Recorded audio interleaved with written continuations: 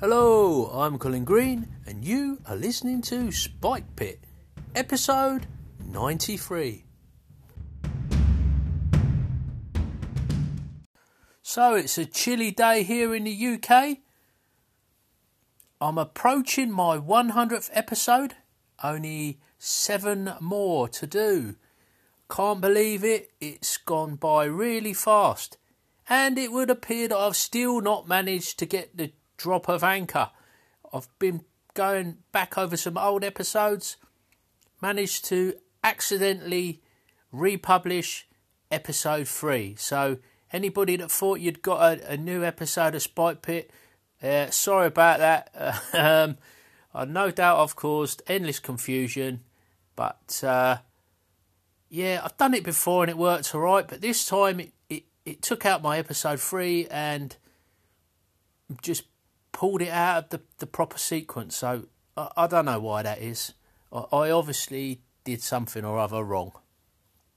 Anyway, in this episode, I've got a few call-ins. I'm going to get to answering those and we'll take it from there.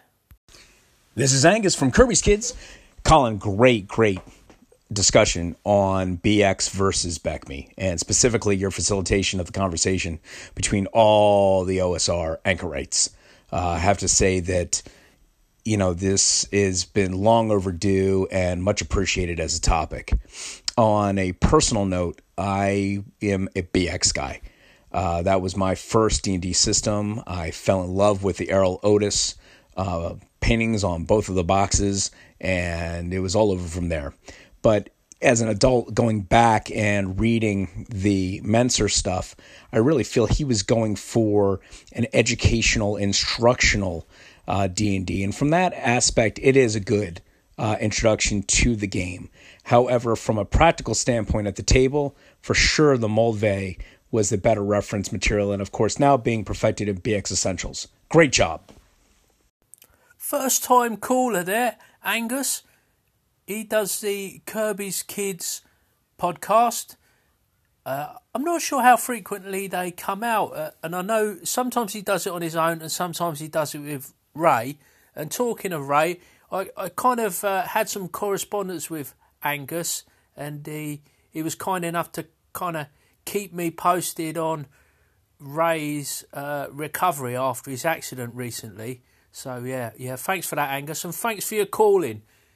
I'm glad you enjoyed the sort of look at Dnd Basic, and I think you've summed it up really well. I haven't talked too much about my own opinion, but yeah, you've summed it up there really. Started on Basic, BX, and coming back to it later in life, found it a really nice rule set to kind of refer to. And like you say, the tone of Mensa is, I actually think it's pretty good for teaching. Yeah, not everybody does, but I do. And when you just want to look up a rule and one thing and another, it can muddy the waters. You just want clear, concise instruction, and I think BX delivers that in spades. And like you mentioned as well, Gavin Norman's BX Essentials takes it up another notch. Real nice presentation. You've got the advantage of the modular books. He's clarified various points. I think he's done a particularly good job of laying out the spells in a nice, clear, concise, easy to pass kind of layout, and you find the information you need more or less instantly in them spells. You don't have to read out the whole description. The key points are just... I don't really know how he does it. He does it in a similar way for his adventures, which is something I'll talk about another time. But thanks for calling in, Angus. To another caller now, a familiar voice. Hey, Colin, Joe Lawyer. What's up, man? First, congratulations on the weight, dude. That's great. As a fat guy, I know how hard it is, man. I've had my ups and downs with weight over the decades, and It's hard. It sucks. It's hard and all that stuff. And keep it going, dude. Keep it going. I think Eric Tankard just opened up a sort of a health and weight loss Discord channel on his server. So people hang out and talking about, how to get healthy and whatnot. I think we're all share that sitting on our asses, rolling dice too much instead of getting out there and pretending that we are our characters in real life and hiking up mountains and hills and shit. Anyway, good job on playing more games too, and I can't wait to actually run some. Question for you. I've been hearing there's like all of a sudden there's a resurgence in BX. I don't know why. Probably because of Jason's running the game with it and all that stuff. People are rediscovering it. A while ago, this happened when the Labyrinth Lord is a retro clone of BX. What's the difference between that and BX Essentials? Have you looked at it? Because it seems like the same thing to me. I don't get it. Thanks, buddy. Later.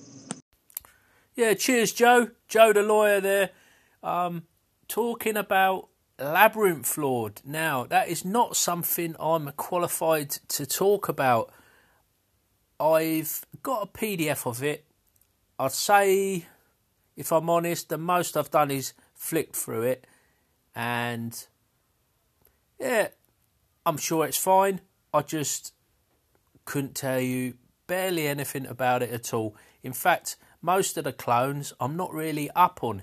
I've only got into BX pretty much as Joe suggested.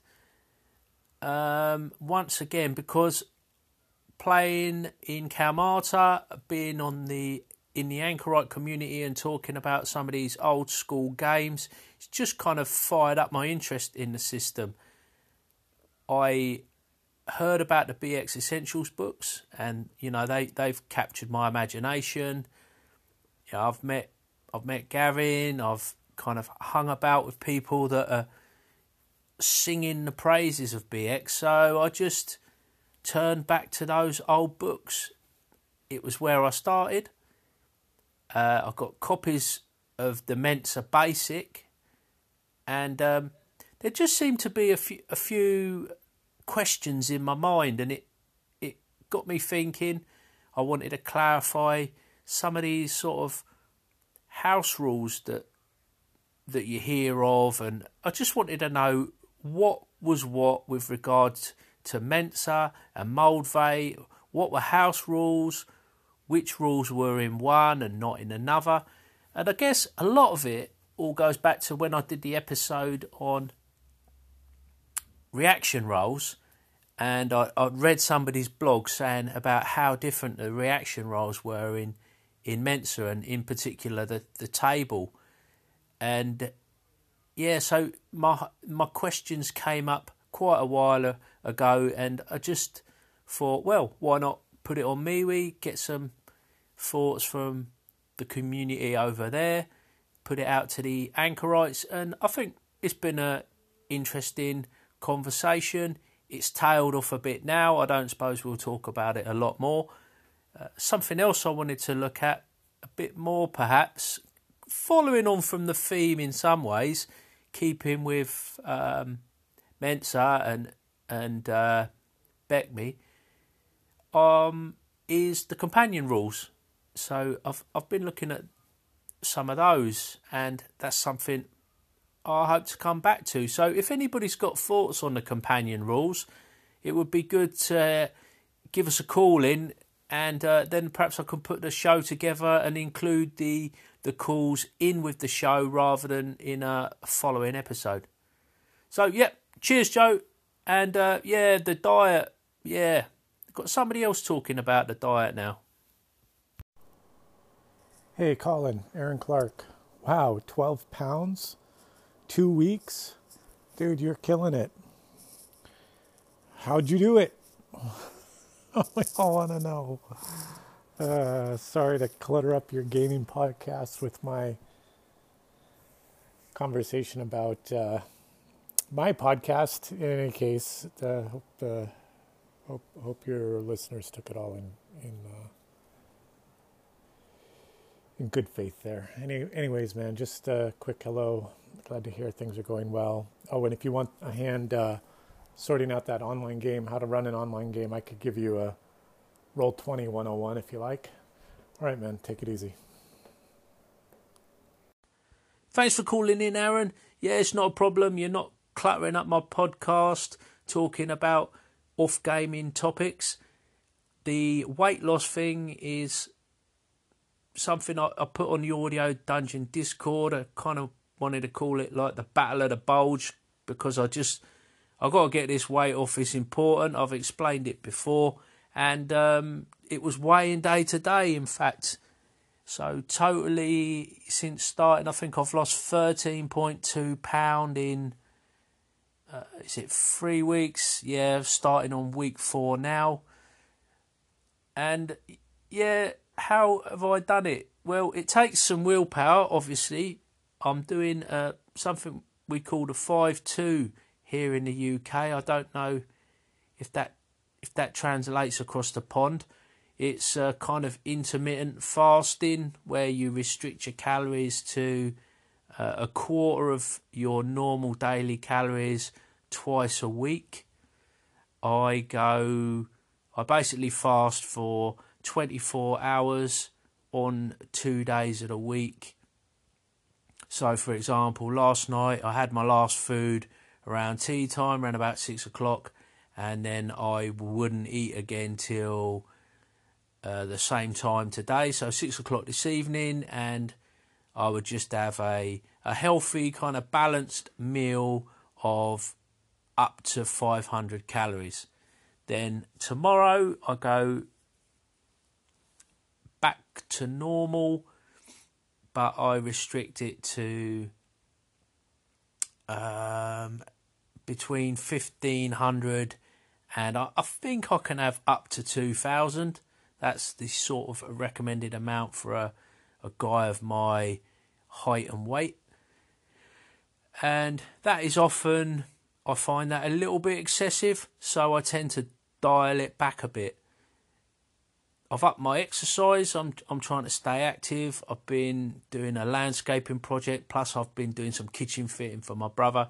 So basically, with combining that with not drinking, so I'm off of the alcohol. That's 3 weeks now. That saves me so many calories. The weight has been falling away quite nicely. You do get hungry, but the more you do it, you just kind of get used to it. And because I keep it on a Monday and a Thursday, I've fallen into a little bit of a regular pattern, and it's been fine.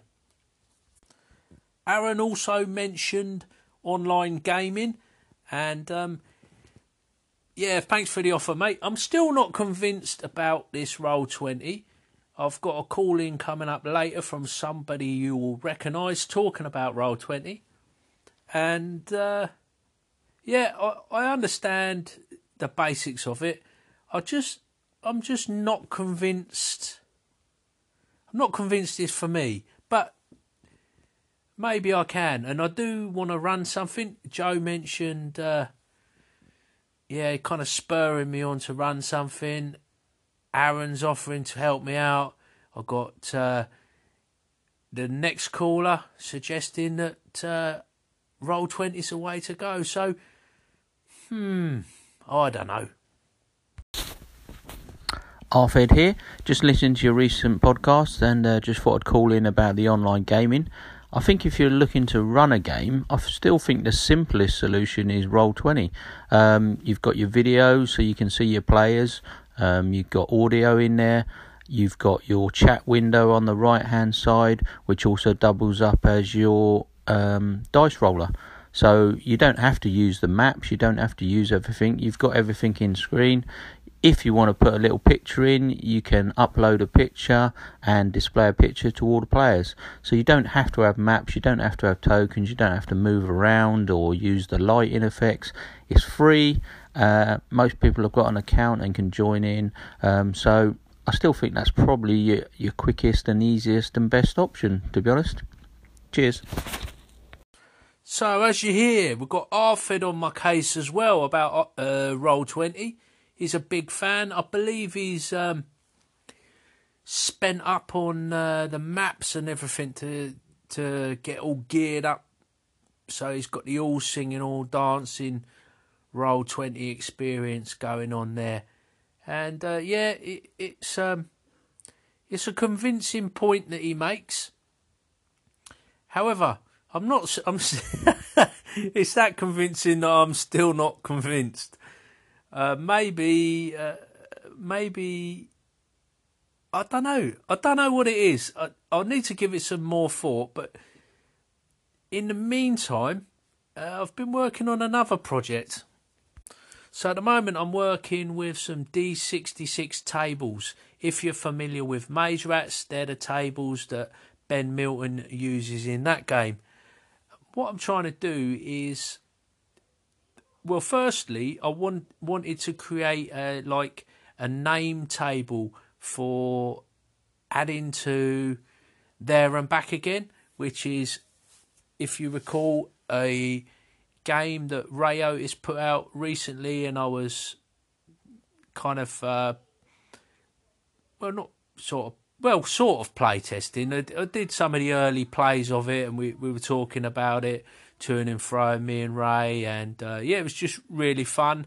And my youngest son requested that we play it again, and I thought it would be quite cool, inspired by Ray's latest game, Books and Bullets, to add in some D66 tables. And one that I thought would be good would be these Folk of Wilderland, kind of a name generator. But I didn't just want the names to be as simple as that. I wanted to pick some lists of names that represented the different cultures of The Hobbit, and with each result I would determine a person's identity, their culture and their gender, just with the one roll. So it's sort of,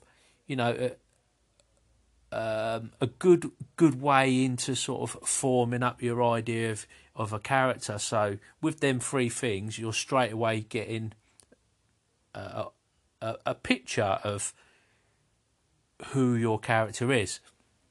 And then, I could come up with other tables or use some tables from Maze Rats or whatever. So the other thing I wanted to do was I normally do all this sort of stuff in a notepad, and I wanted to start experimenting a little bit with doing some tables on perhaps Google Sheets or Google Docs or some sort of web-based app where at a pinch I could use my phone and be able to share these tables once I'd done them. I didn't want to have to go and scan my sort of pencil scrawlings or pages from my GM notebook.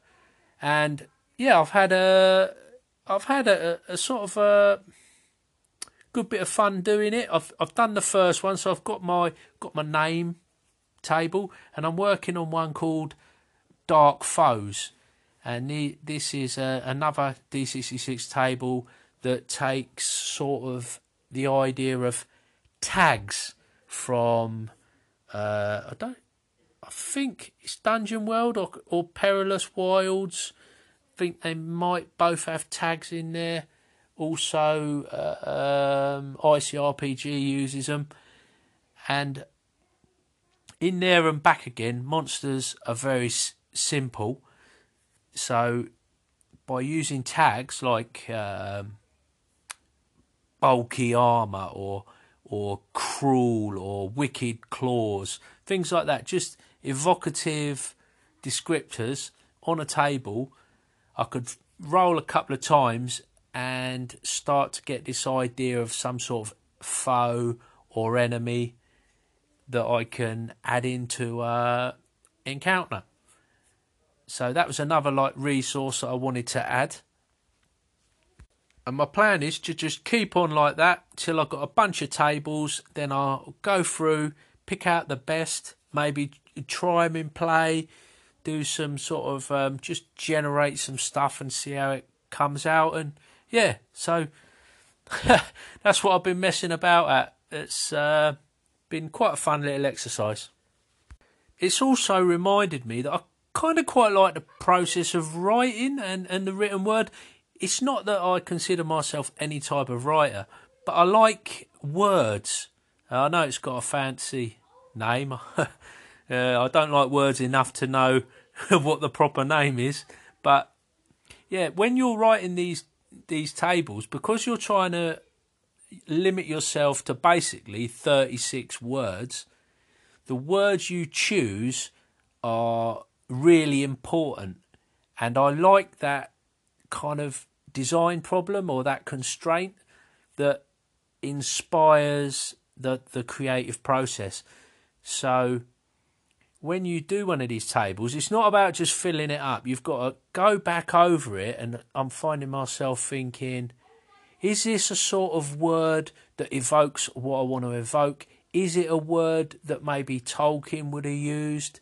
And unfortunately, I don't have the Hobbit as an ebook, and I was even thinking, I wonder if I could just do like searches of the text to find, see if certain words were used. Obviously, this is totally over the top and unnecessary, or I think it is, but I don't know. Maybe that level of detail would really add to the sort of that, well, as Cody would say, that sort of emulation of the genre or the Hobbit. You know, creating a game that really captures a flavour because you're using, you know, maybe the same words that Tolkien would have used, and I'm quite interested by that. It's probably a bit much, really, but well, there you go. I'll give it a whirl.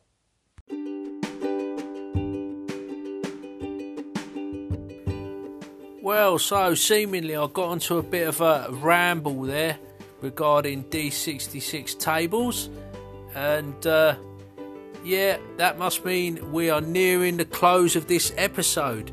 Before I go though, I do want to call out, shout out for Che Webster over on the Roleplay Rescue.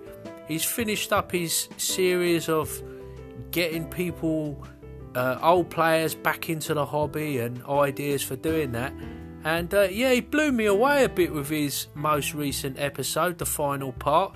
It was kind of like a confessions of a GM, or where he sort of talking about himself as a bit of a failure on the GM in front. I was a bit flabbergasted actually, and kind of got to applaud him for his honesty, and it was pretty much a no holds barred admission of his weaknesses, and you know, yeah, I take my hat off to him for that. He put in some really relevant points, some problems that I think lots of us have perhaps experienced, and it prompted me to feel the need to call in and leave him some messages. I'm not going to spoil it on this episode, but I suggest you go and give it a listen.